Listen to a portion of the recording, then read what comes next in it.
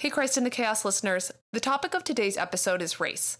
Just to be clear, we believe that systemic racism is a kingdom issue.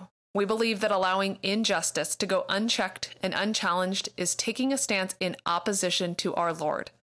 The reality is that people of color, and especially Black and Indigenous Americans, are disadvantaged in basically every measurable way. They lack educational opportunities, career advancement opportunities, housing access. Their infants and mothers are dying at childbirth. Their sons and daughters are being incarcerated at unconscionable rates. And most importantly, they are being killed by acts of hate, violence, and sometimes just plain old disregard for the value of their human lives. There are only two explanations for these statistics. Either you believe that people of color are actually inferior. And if you believe that, Lord help you, because this podcast and no other podcast is going to fix that kind of brokenness. Or you believe that these statistics of these incontrovertible disadvantages are the result of a system which keeps white people, and especially white Americans, elevated and disenfranchises, oppresses, and kills people of color in America. Make no mistake, allowing that system to stand without taking an active role in dismantling it is racism. It is sinful, and it is antithetical to the call that Jesus Christ has put on your life. So that's why we're talking about the issue today.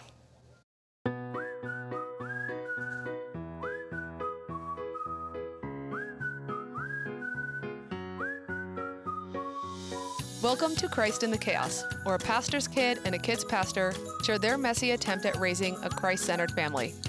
We may not know what we're doing, but we are right in the thick of it.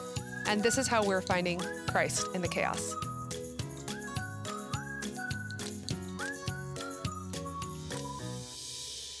Welcome to Christ in the Chaos. My name is Kathleen. And I'm Joel. And today we are going to be doing the episode that I've been avoiding doing for, like a year now. And we are going to be talking about race. We are going to be inviting our brother-in-law, I'm going to say Jamerson Watson. We met him and call him Christopher, but he has since changed his name. So the appropriate thing to do would be to call him by his actual name. Yeah, don't dead name him. On this episode of all episodes. So Christopher is my brother-in-law, my sister's. He's my brother-in-law too. I was just trying to help people understand the relationship because there's no different word. He is my sister's husband. He is an activist, a wonderful person all around. He grew up, I believe, in Texas, probably. Can we clarify that he's also a Black man? Yes. I was going to let him introduce himself. I was going to say, I'm Christopher and I'm a Black man. We can give the people that much of an intro. I assume that's how he introduces himself. And that's why we're doing this episode. So, Christopher, why don't you introduce yourself, tell everybody kind of who you are, what you do, and whatever you feel that people should know. Sure, that works. Hey, everyone. My name is Christopher Watson. I also go by Jamerson. I also go by Hey, but that is not my preferred name, obviously. I am originally from Austin, Texas, and I currently live in Washington, D.C. My current work is focused on working with organizations that help homeless youth, specifically homeless youth of color, as well as LGBTQ identifying young people who are experiencing homelessness.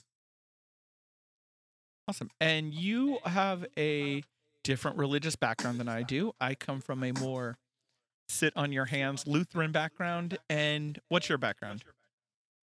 So growing up, I was a Baptist, which is a very particular American denomination, which is rooted, obviously, in Protestantism, but came about with the split in, if I'm not mistaken, a split in the church where specifically around Black churches splitting from churches. The predominant denomination in the U.S. Split their Baptists into National Baptist, Southern Baptist, and other categories. However, currently I do not identify as Baptist. That is what I was kind of reared in. We never actually really went to church when I was a kid. My grandaunt, who is a wonderful woman who passed about 10 years ago, would sometimes take us kids to church. and obviously, growing up that way, something just stuck at some point. So then when I moved to Chicago, I found a really amazing church, and my relationship with Christ just um, kind of took off from there. And so now I don't really identify with a particular denomination. However, the churches that I feel most comfortable in are traditionally charismatic churches. Um, If you However, grew I up will say, Lutheran, charismatic means that your hands go above the belt buckle. that is in fact correct. I've been to enough Lutheran churches to know that you all can. You are plenty capable of putting your hands above your waist. It just feels. It's just not as comfortable for you. Yes. I was going to ask, when did you move? Like, how old were you when you moved to Chicago? Because that's kind of, I don't think I even know this part of the story. So you didn't grow up in the church, but you were a certain age when it took off. So when was that? Yeah, that's actually a really good question. So I was probably 25. So I was definitely well into adulthood, but not quite at that stage of adulthood where I was making trying to say this in a way Adult that's not decisions. yeah, not I don't want to be adultist, but definitely young folks make really amazing decisions all the time. And unfortunately, when I was younger, I was not one of those young people. And but at that point, when I moved to Chicago, I was probably on that border of where I was making decisions that would really change my life dramatically. And obviously, then that defining relationship that I kind of reestablished, that connection with Christ, was obviously a shift in my maturity into adulthood. Awesome. Well, every week, Christopher, and I know you know this because you always listen to the podcast, every week we check in with each other, and we encourage our listeners to check in with their family and their loved ones, because now, more than ever, we really need to check in with each other. So, Kathleen, how you doing? We'll start with you because that's just, I accidentally start. That's how I always check in. I am tired. I am I think I'm exhausted all the time now. We were just talking about that it's like a clinical depression that isn't depression. It's a situational thing, but where I've just stopped trying and I'm exhausted. And then on top of that, I feel like I'm not entitled to that because we're keeping our income and we have a nice home and everybody's healthy and safe. And there's no reason for me to be like this, but I'm done. I'm done with the pandemic. I'm done with just the world being turned upside down, and I'm just exhausted by it. That's fair. I think a lot of people are there. That's where I am. Hey, since I actually remembered we have a guest, Christopher, how are you doing? I would actually like to start out by saying that I think it's really amazing that you all check in with each other at the beginning of an episode. That's actually something that I think people forget to do. And so I think that that's a practice that you all do on a regular basis that I really think that we all need to learn to do with one another now. And I'm not just talking about like our Black friends and family, other folks of color who we are connected to, but I think everyone, like, we have been through, and I don't use this word flippantly, right? Like, I know that as Christians, we tend to have various definitions of hell. But if one were to just use it, some people may consider kind of a pejorative expression. But I think that to a certain extent, a lot of us have gone through our own hell over the past 3 or 4 months. And so checking in with people is like super important. So kudos to y'all for doing that. Yeah, we always say, or I always say, Kathleen always makes fun of me for saying, like, this is your reminder to check in with anyone who you feel you're responsible for their mental health, or they might feel responsible for yours. You should check in with that group of people. And that being said, Christopher, we appreciate your kudos, but we also want to hear how you're doing. No, definitely. So I am actually also feeling exhausted. I think that we collectively have been through a lot, and I think we as individuals are experiencing the remnants of what we've gone through collectively. And so especially for those folks who are feeling disconnected, right? So you have some folks who are still sheltered in place in a lot of places. You have some folks who are, I work with a lot of young people who are I work with a lot of young people who are estranged from their family. And so I think a lot of us are experiencing that individual exhaustion. And fortunately, very much similar to what you just described, Kathleen, I'm very fortunate in a lot of places in my life where I do have food on the table.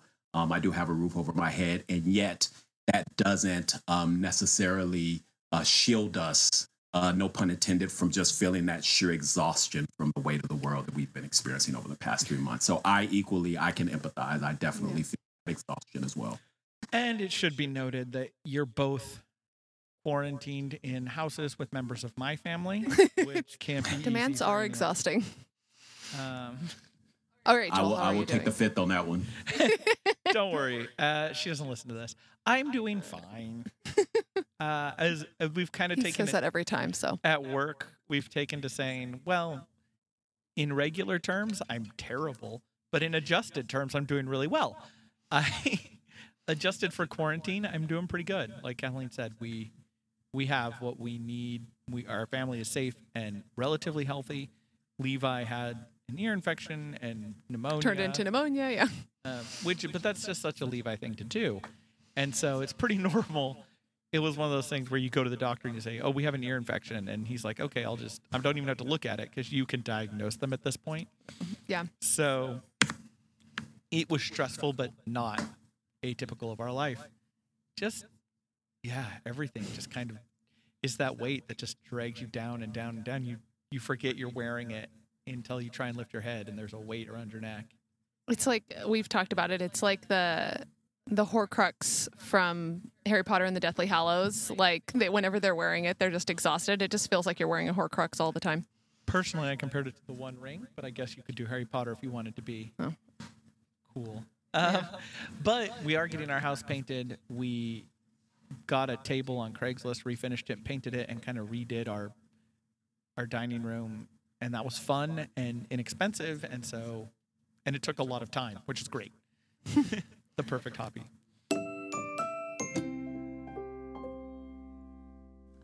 Okay, so we're going to switch over to our topic today, which we're talking about race very generally. And I've actually been noodling on how to format or do this episode for about a year.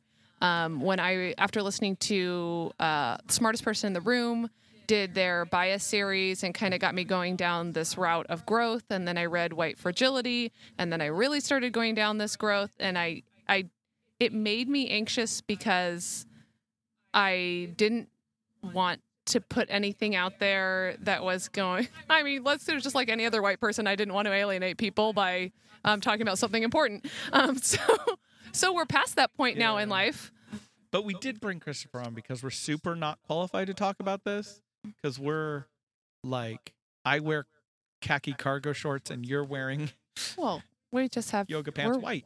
We're both white, and we live in a white neighborhood, and we go to a primarily white church, and our kid goes to a primarily white school, 67%, I asked. And so it's we're not qualified to talk about it by ourselves. So format-wise, what we decided to do is to do a 16 bridge building tips for white people. This comes from the Be the Bridge. It's a program podcast. It's basically a brand now, started by Latasha Morrison. And these 16 bridge building tips are like one of the things she puts out for everybody to have access to for free. She has a paid curriculum. I'm actually looking into possibly doing it at our church with a big group of people. But this is kind of a starting point. So we thought, since we are at the starting line, this would be a good place to start. We'll put a link in the doobly-doo. Christopher, do you have anything you want to add before we get started?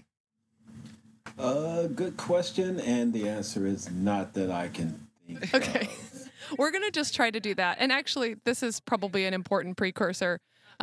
Joel and I, being people that talk over each other constantly, and now bringing a third person into the conversation, we are going to do an awkwardly good job of trying to give you opportunities to talk because of how important it is on this issue that you have an actual opportunity to talk and how bad we are personally at letting that happen in general for any person. So if we awkwardly pause and you're like, okay, yeah, but you don't have to talk every time. We just want to make sure you have the opportunity. All right. Number 1, don't expect POC, people of color, to be your only source of education about race. We nailed this one already. Black, Indigenous, and people of color get exhausted explaining the same ideas over and over again. Every time a white person, quote, joins the conversation, read a book instead. Watch a documentary. Google terms. That's a terrible idea. Do not Google this. No, you could Google some stuff. Go. Stay off Reddit. If you must hit up a friend of color for insight, at least buy them dinner and really listen to what they have to say. Oh, we didn't buy him dinner. No, Tara will buy him dinner. It's fine. Okay. She probably won't, just so we're clear. Yeah. Yeah. I know she won't, but I wanted Kathleen to feel better. It's so funny because I just had this conversation with somebody for the first time, somebody who's really walking into this conversation really newly after the death of George Floyd. And they were like, oh, great, I can ask so-and-so about this. And for me, this piece of advice is something that I've known in the year-ish since I've been growing in this way. And I was like, let me tell you, that's not how this works. And so this is definitely something that is just like, this should be the first thing because otherwise people are just going to be coming to their Christophers to explain every little thing. Well, let me ask this. Christopher, has this happened to you in the last few weeks? Besides us. Here's the thing. Yes and no. I've been surprised by the number of folks who get this, right? And so I think that's something that we've done, and I'm talking a proverbial we, right? Like not Black folks necessarily, but something that I think we've done culturally is to understand that there was a lot of social pressure on Black folks and other folks of color to essentially like explain racism to white folks. And so I think that that's something that happened a lot with Mike Brown. It happened a lot with Sandra Bland. It happened a lot with Eric Garner. And I think now we're finally getting to that point as a culture where we're like, oh, this is something where I'm expected to actually like do the work as opposed to putting the emotional labor on someone else to do the work on my behalf. So to answer your question specifically, yes, but not as much as it's happened before in the past. Would you recommend, or do you, I mean, you personally, I would feel that, I kind of, you want to do your own research, but you kind of also want to run it by someone, not because I would agree that I shouldn't use you as an encyclopedia just because, right, you're Black. I shouldn't be like, hey, so tell me about, Fred Hampton or whatever. But once I do that research, I do feel like having no cultural concept of like what your life has been, kind of want to run it by you and be like, here's what I think is that, can you bounce that off me and make sure I'm not going down the wrong path, especially since, you go on the internet and there's some things on there. And also making sure limiting it to not just, people but people well enough that you could have this type of conversation with. What I'm hearing you saying is, Christopher, does it make it easier if somebody comes at you to have a dialogue than to have you be their teacher? Yes. So here's the thing. I think it's sometimes, maybe irony is not the word, but there's this expectation that like culturally, there's this pressure on people now to do their own education. And at the same time, we haven't made space in our culture for white folks who may not have people that they feel comfortable coming to. There's not alternative spaces for that, right? So when we look at like, when we look at education, when we look at the workplace, when we look at the media, like what folks have been clamoring for is more Black voices, more Indigenous voices, more Latinx voices. But the problem is, since those voices don't exist, it's hard to find places to go to where we can even see other people having those dialogues. So it's almost like we're having these conversations in isolation, and then we're forced, right? People who like carry privilege around a certain identity. So I speak for myself as a man, for example, right? Then I'm forced to go to a woman and say, hey, this is something that I've kind of been marinating on, as opposed to creating space, social space, men and women together to have conversations. And then people can either observe those conversations or people can engage in those conversations directly. Yeah, I think I've personally been very lucky to have someone like you in my life, someone who's very, not just the lived experience, but also the very well educated in this area. You work in advocacy with minorities, and you are not afraid ever to tell me exactly where I belong. And that is something I, being me, definitely need someone who's willing to really butt heads with me when I go off track. And so I appreciate that. And I think people should look for that in their friends of all stripes. One of the things I totally hear you, Christopher, that the spaces aren't there. Because when I first started trying to kind of like grow in this way, one of the main things that I wanted to do was to like cultivate relationships with people of color so that I could understand their experience better. But then you feel like you just have to be so careful going after it, because I don't want the people that I'm cultivating those relationships with to feel like I'm going after them to some end. I just want to like be in relationship with them. But in the back of my mind, I also know that this is something that I'm headed towards. So I'm actually having a really hard time navigating that. Like, I don't want, even if it is a few different people, I don't want a few different token people to teach me this stuff or help me to understand the stuff. I want real relationship, and having that kind of dual intent is kind of messing with my head.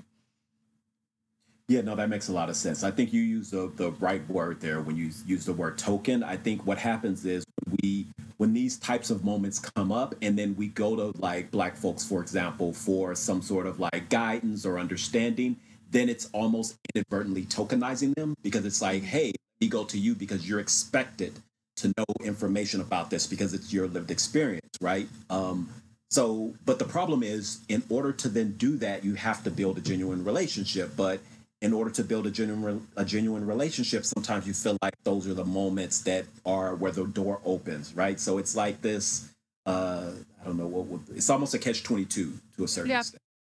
Actually, sorry. Go ahead. Do you mind if I go back? Yes. Last word, but no, go ahead.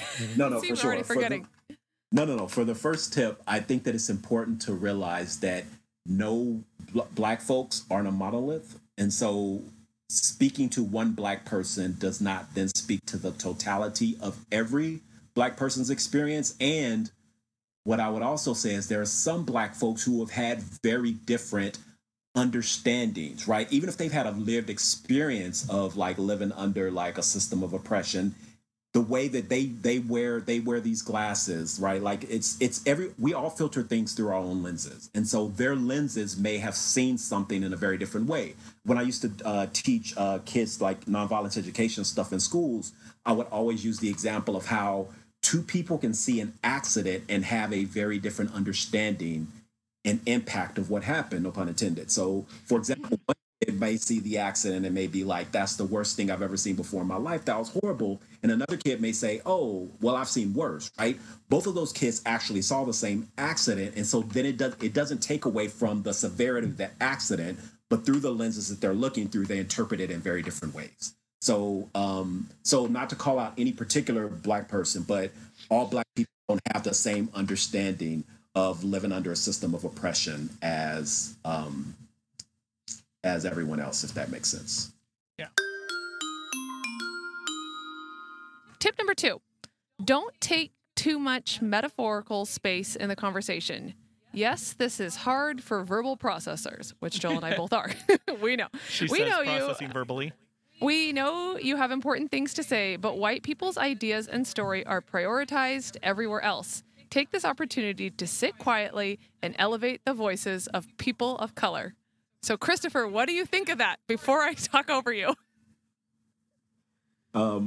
Yes, I agree with this one. I agree with them all, but I think this one is especially important because people who are verbal processors, or even people who are not, tend to take up space. We tend to center a what we consider a universal experience or a global experience around ourselves, right? So, if something happens to folks of color, then what tends to happen sometimes, not all the time, is that when white folks are processing it, especially with other white folks, they'll then center themselves in that conversation. So it'll become about how they feel. It'll become about what they experienced. It'll become about, how they perceive it relative to their own understanding, right? As opposed to the actual experience of the person of color, or specifically here, Black folks.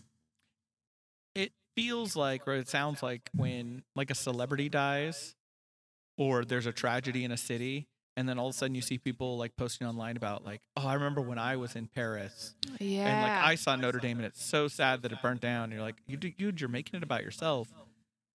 And I kind of have. Oh, I'm sure I do this. I never thought about what he just said. I have empathy for that because I think that's just a human thing to interpret and like process everything through yourself and your experience and how your world works. And that is something that I particularly need to work on. And I think it's a good tip to try and process things through someone else's point of view. Yeah, that's definitely not something I would have thought of in like when I first read it and I was kind of processing what it said. I thought, oh yeah, so when I need to process verbally, Joel and I will go off into a corner and two white people will do it, and then we won't take up anybody else's space. But I didn't think about how it could devolve into us making it about ourselves and kind of distorting the reality of the experience of the person that matters by doing that. I think about this in every conversation I have. Literally every time I'm talking to anyone. So if I'm talking to you, I am thinking during that conversation, like, don't take up too much room. Stop. Ask them how their day's doing. Maybe they had a day today. Maybe they have feelings. You should ask them. And like, that is just something that I'm continually trying to process. That's why we give each other dirty looks in small groups so that we won't monopolize a conversation. Christopher, last word on that one?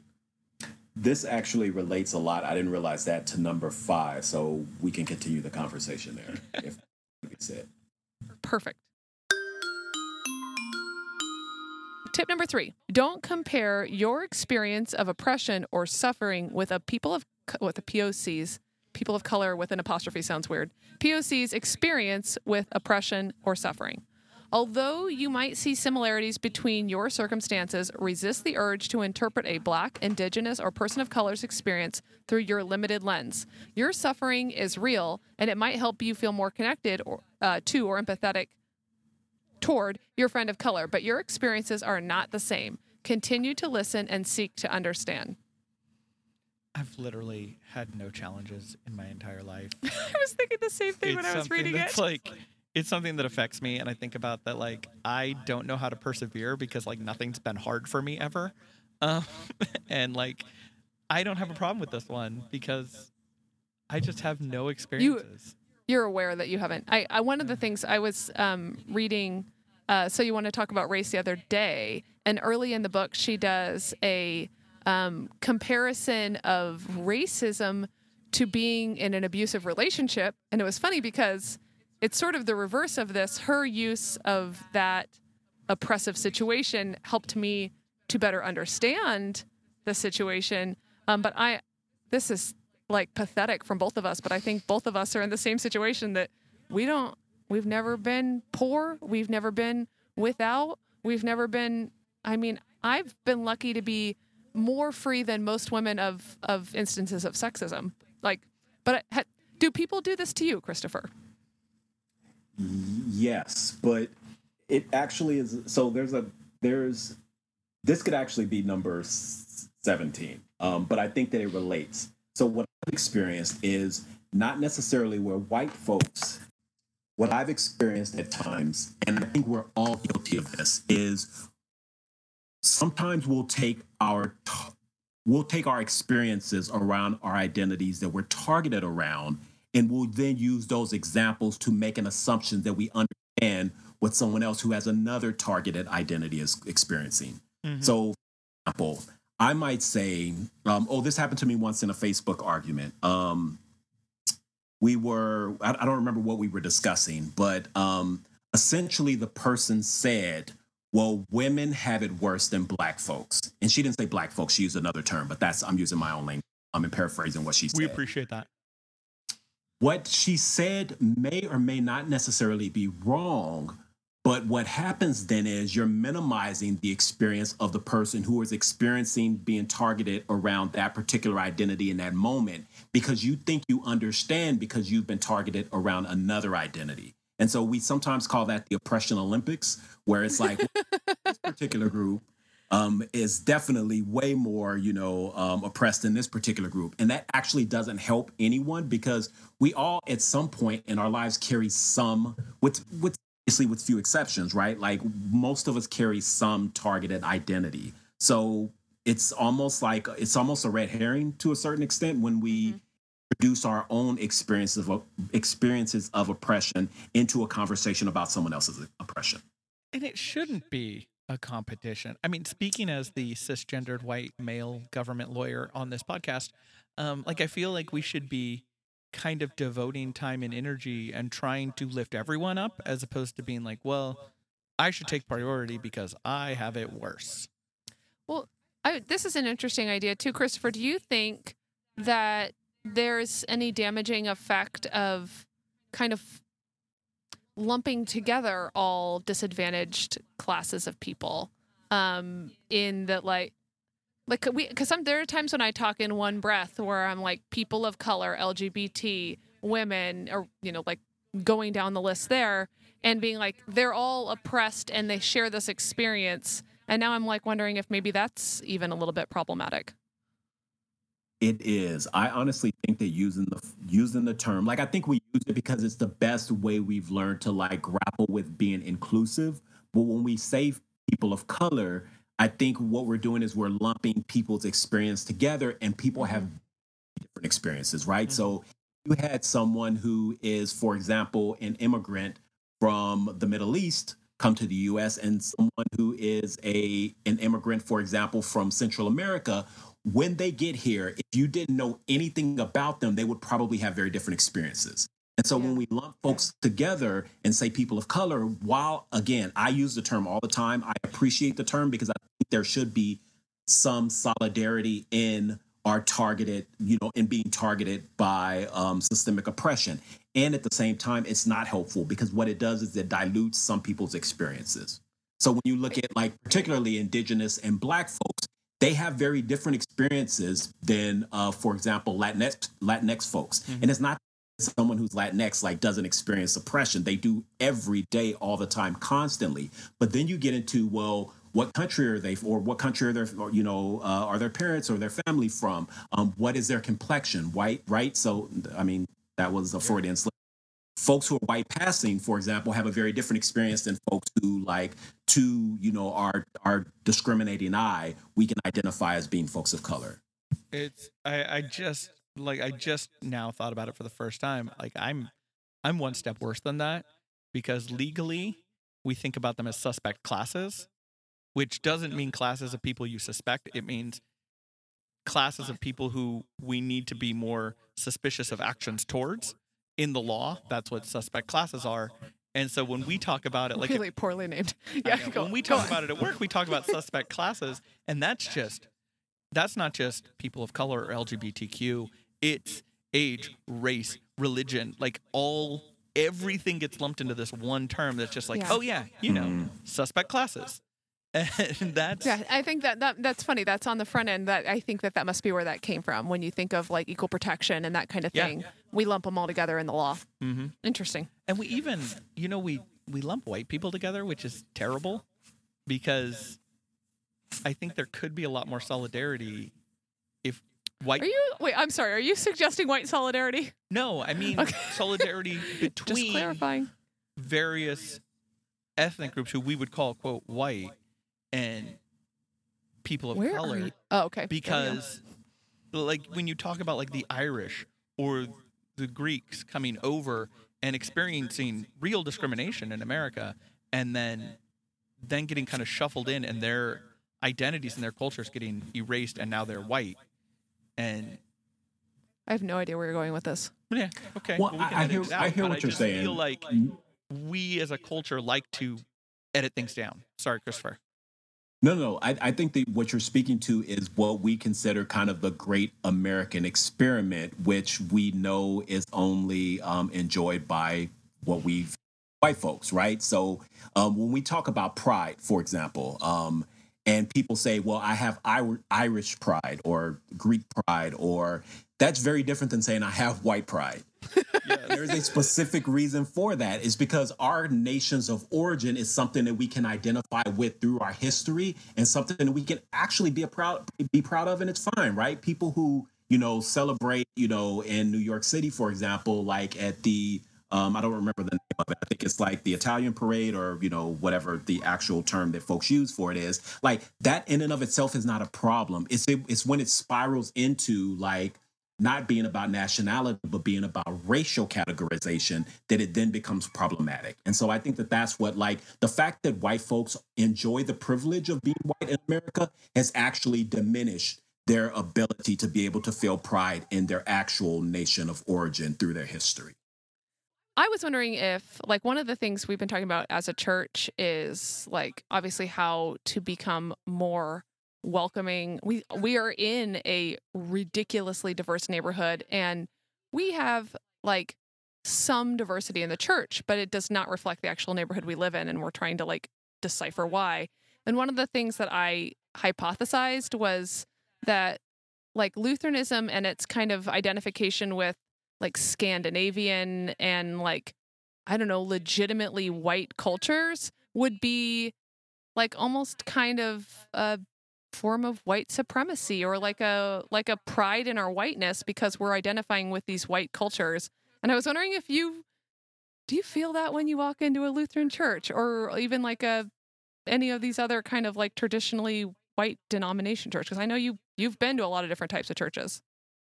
Yeah. No, I think that's a good question. Like, so I think that any discomfort I feel is not around people identifying with a certain like national identity, right? So the Scandinavian feel of a Lutheran church, for example, is something that any discomfort with that is not toward Denmark or Sweden or Finland, et cetera itself. Finland's not a Scandinavian country, Christopher. Well, Don't sorry, lump us all my into I that. assumed it was apologies. too. I definitely would have assumed it was. Go on. So, folks who are Scandinavian know that, for example, right? So I think that there are certain there are certain things that we can enjoy about having those types of those types of conversations and that pride in where our family came from.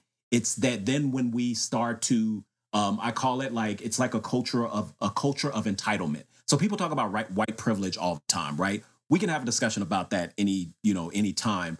Me personally, and again, I don't speak for all Black folks, but white privilege in and of the white privilege is a bad thing. The fact that people enjoy white privilege, or not enjoy, that's the wrong word. The fact that people live with white privilege, that in and of itself is not bad because the person has no control over that. It's the what I would call white entitlement that then becomes the issue. So by people enjoying being part of a Scandinavian culture, for example, that's perfectly fine. It's then when people feel like they're entitled to certain things because they are, or they're entitled to, treat people a certain way, et cetera, that's when our pride then becomes an issue. This feels like it's on topic, but it may be a bit off, but I don't think it can be said enough, because when I first learned this, it just blew my mind and changed the way I look at the world. And it was embarrassingly recently. But when we talk about pride, I remember in the 90s a lot of like, well, how come you can have a Black Pride or Gay Pride parade and you can't have a White Pride parade? And the pride is not about being proud of your heritage and saying, I'm proud I am gay.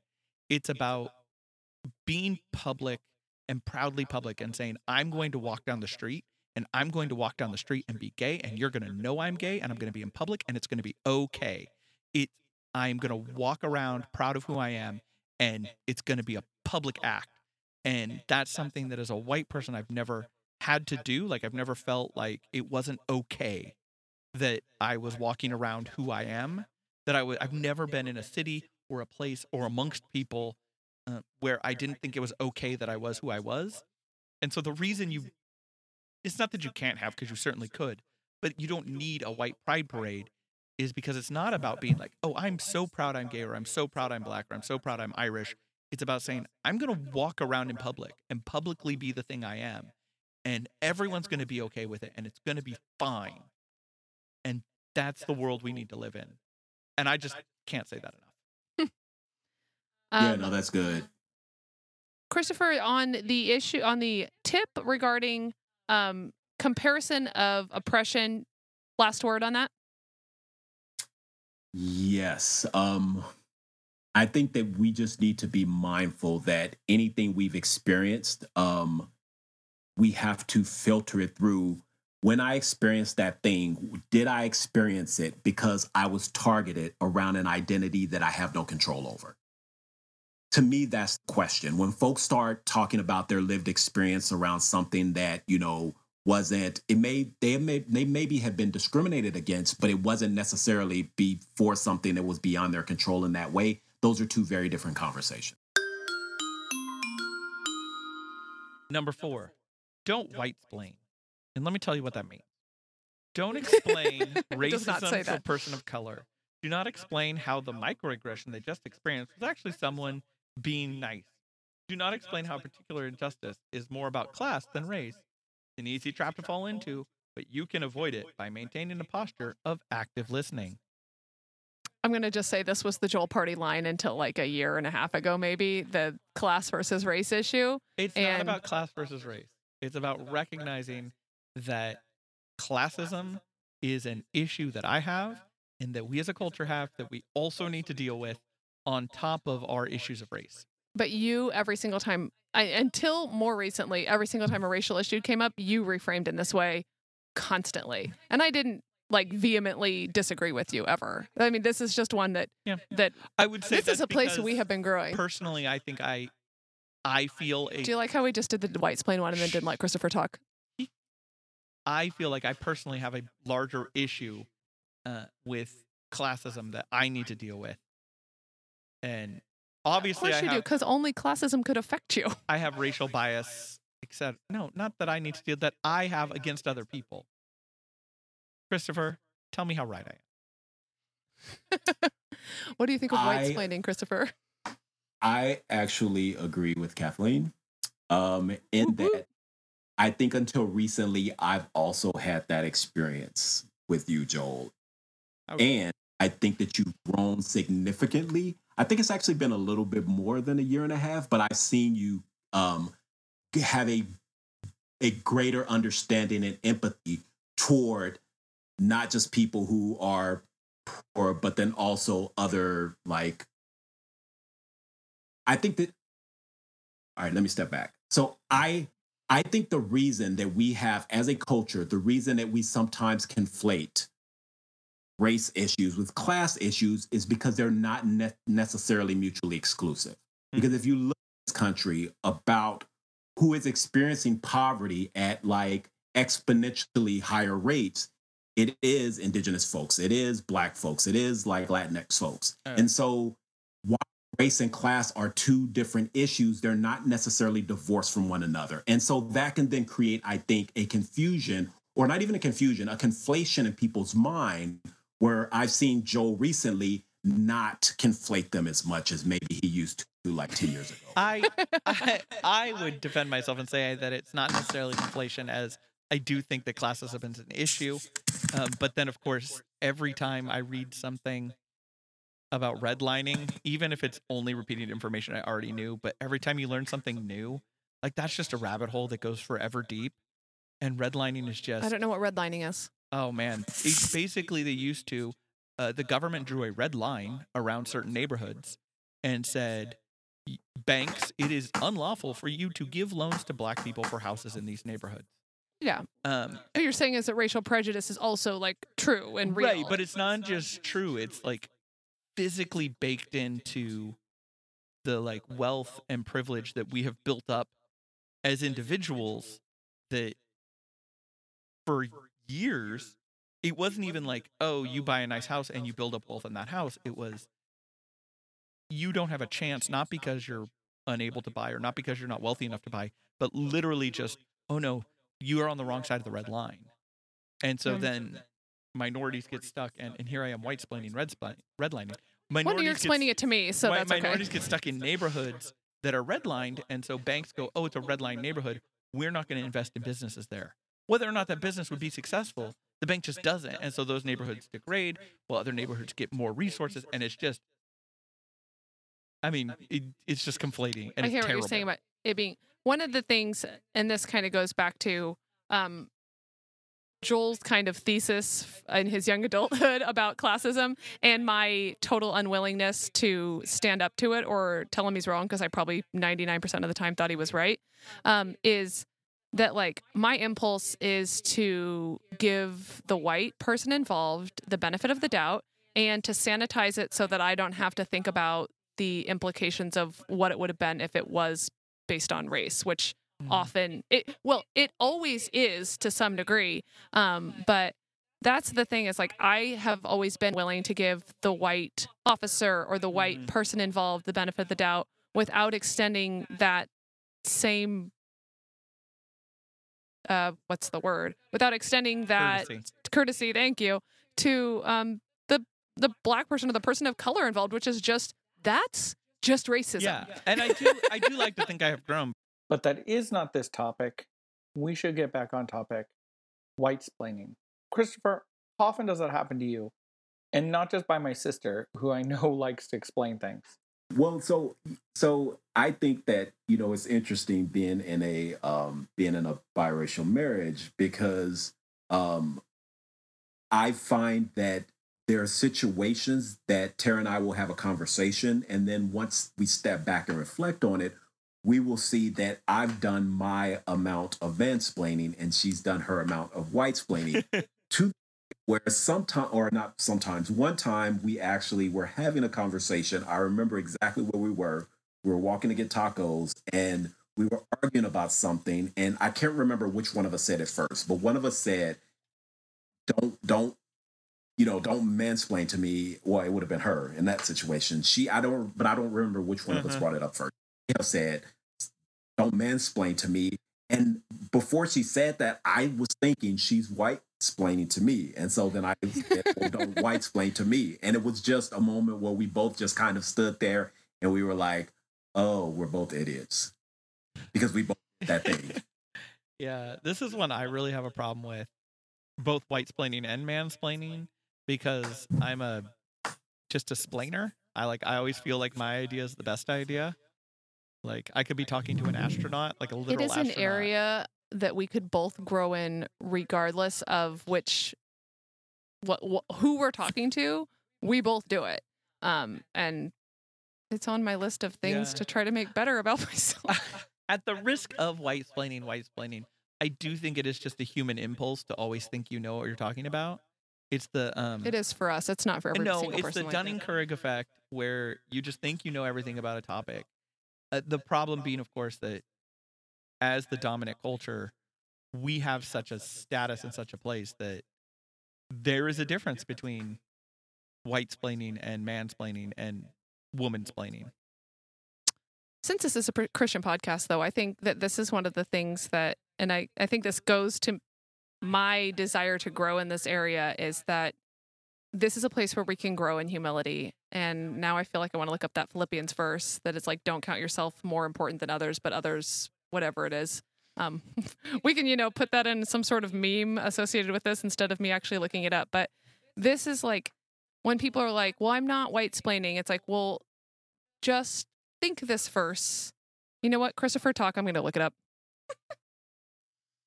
You might know the verse. What is that Philippians verse? No, I actually said, oh, I think I know that verse. But then I was like, no, because I don't want to say it and it's wrong. So I don't want to mansplain.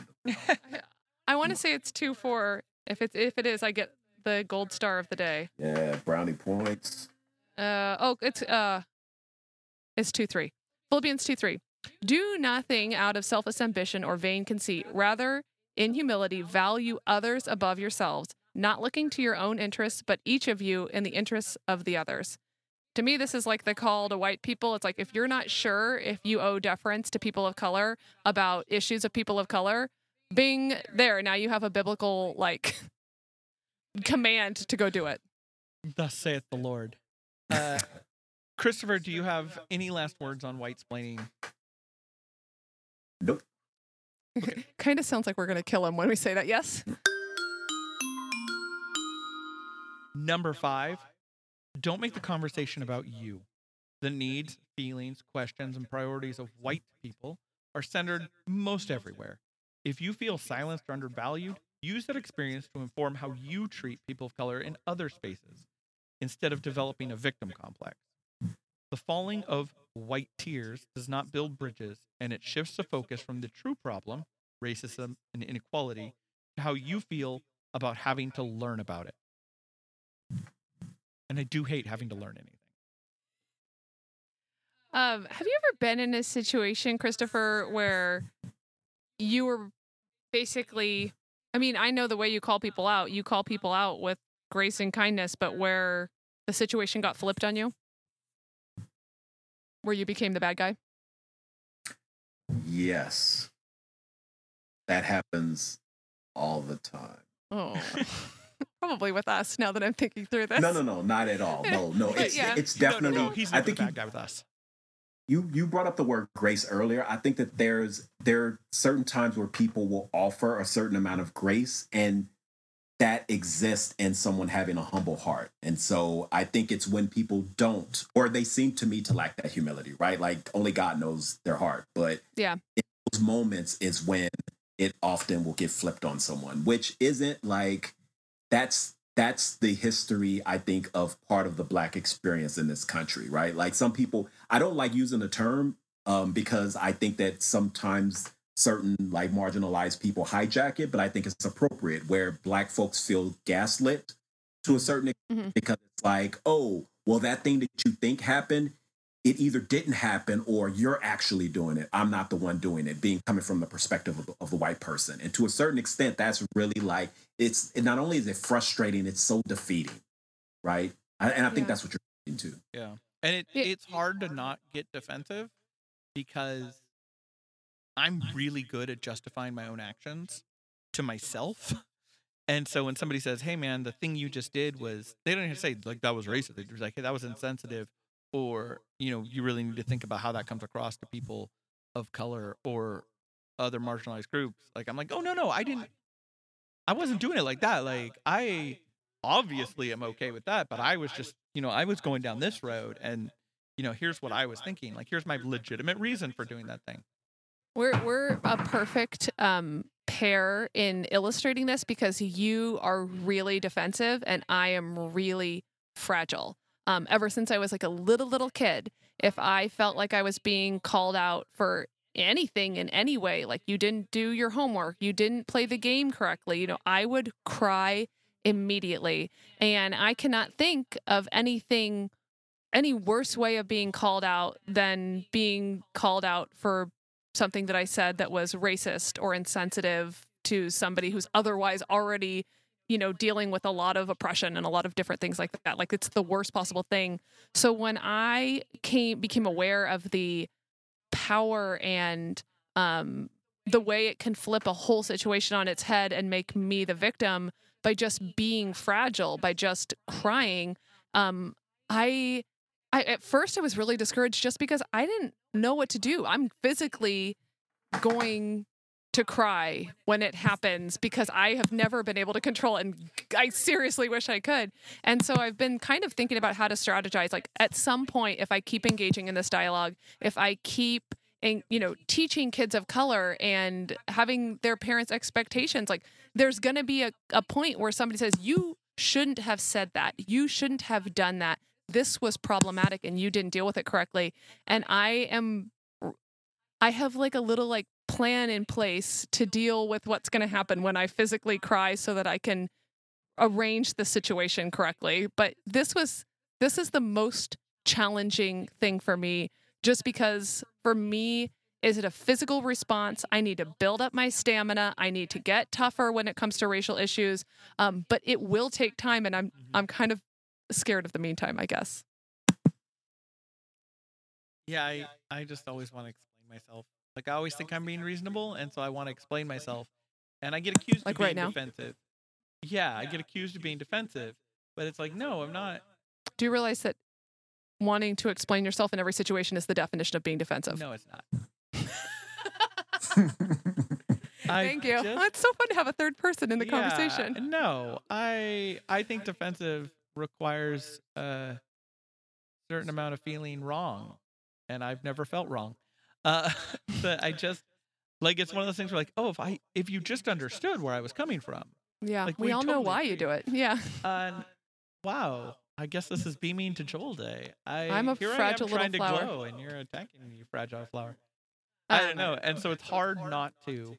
I think it's hard for everyone to not try and explain yourself when you are unintentionally showing your kind of unconscious biases.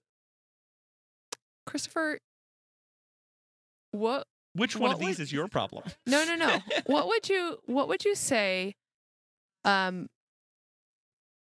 if you could pause a conversation and take a white person who had just been called out aside and say something to them before they had a response? What would it be? That's a really good question. I think it depended on the white person, right? Because I think what That happens makes sense, yeah.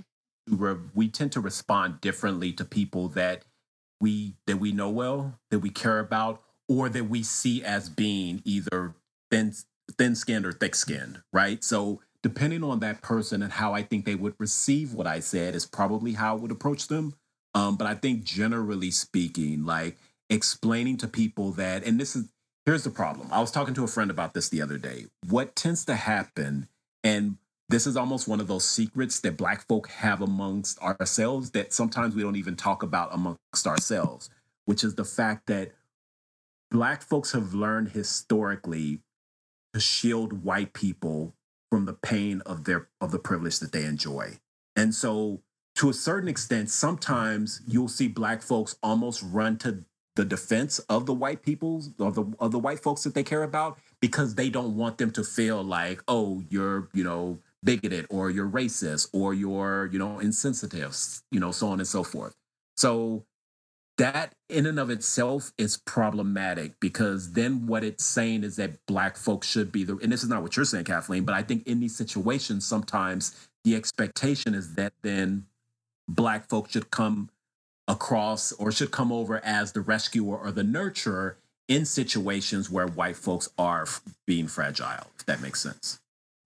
Yeah, I even sort of started to go down that route when I was formulating that question, like, hey, what would you say to other Black people about how? I'm like, nope, not their job. But that, I sometimes wish that you could pause it in time and be like, let's think about what you're about to do right now. Because I think if you can have a moment to let the emotions process of it, and that a lot of good-hearted, intelligent people would respond differently than they will in that exact moment. So I guess, from a white person that is preparing themselves for this moment in my life, my plan is to take a beat and think about the effect of what I'm about to say.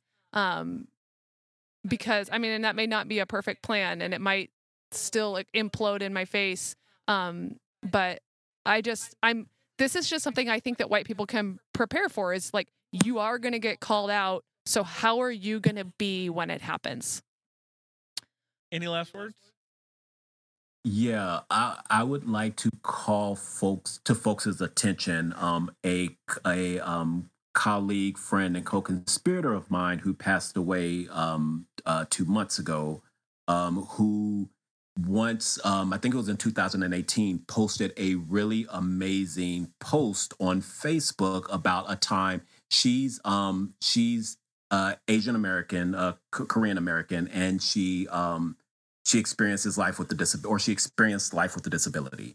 And so she was talking about in this Facebook post how one time she said something that was ignorant and she got called out by someone. And she went through this thread and explained her process in a way that was so beautiful. I actually just looked it up, and I'll just read one sentence that she wrote. Now, this shouldn't be the expectation of every white person, but what she said in this particular case with this Black person who had a conversation with her, she said, "My friend did not weaponize my cluelessness, nor did they shame me. Instead, they opted to invest in my personal development."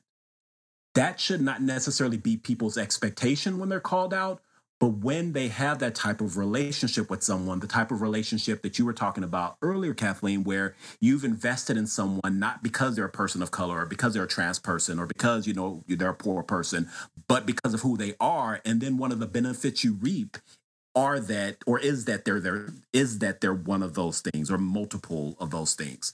So I think that Stacey's, what we all want is to have someone like Stacey had in her life. And so by surrounding ourselves with those folks, we can then grow in a way where we're being stretched, but at the same time, we're not being torn, if that makes sense. Mm-hmm. Yes.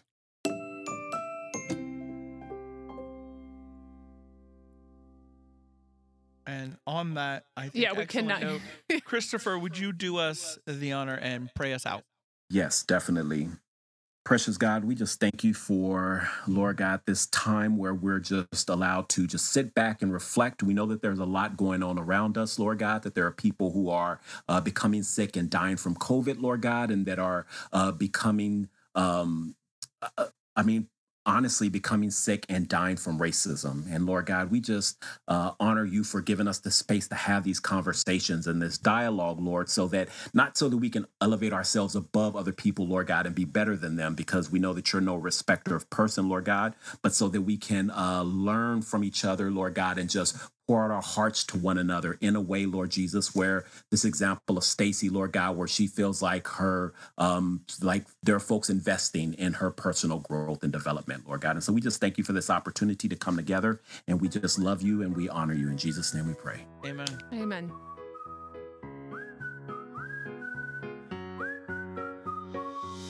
Thanks for listening. Please take a second to rate and subscribe to this podcast. It helps others to find us and to be #blessed by the discussions that we have here. If you want to contact us, you can reach us on Instagram at Christ in the Chaos, or you can email us at christinthechaospod@gmail.com. Until next week, we hope you have a peaceful week. But even if you don't, remember that you can find us and Jesus waiting for you in the chaos.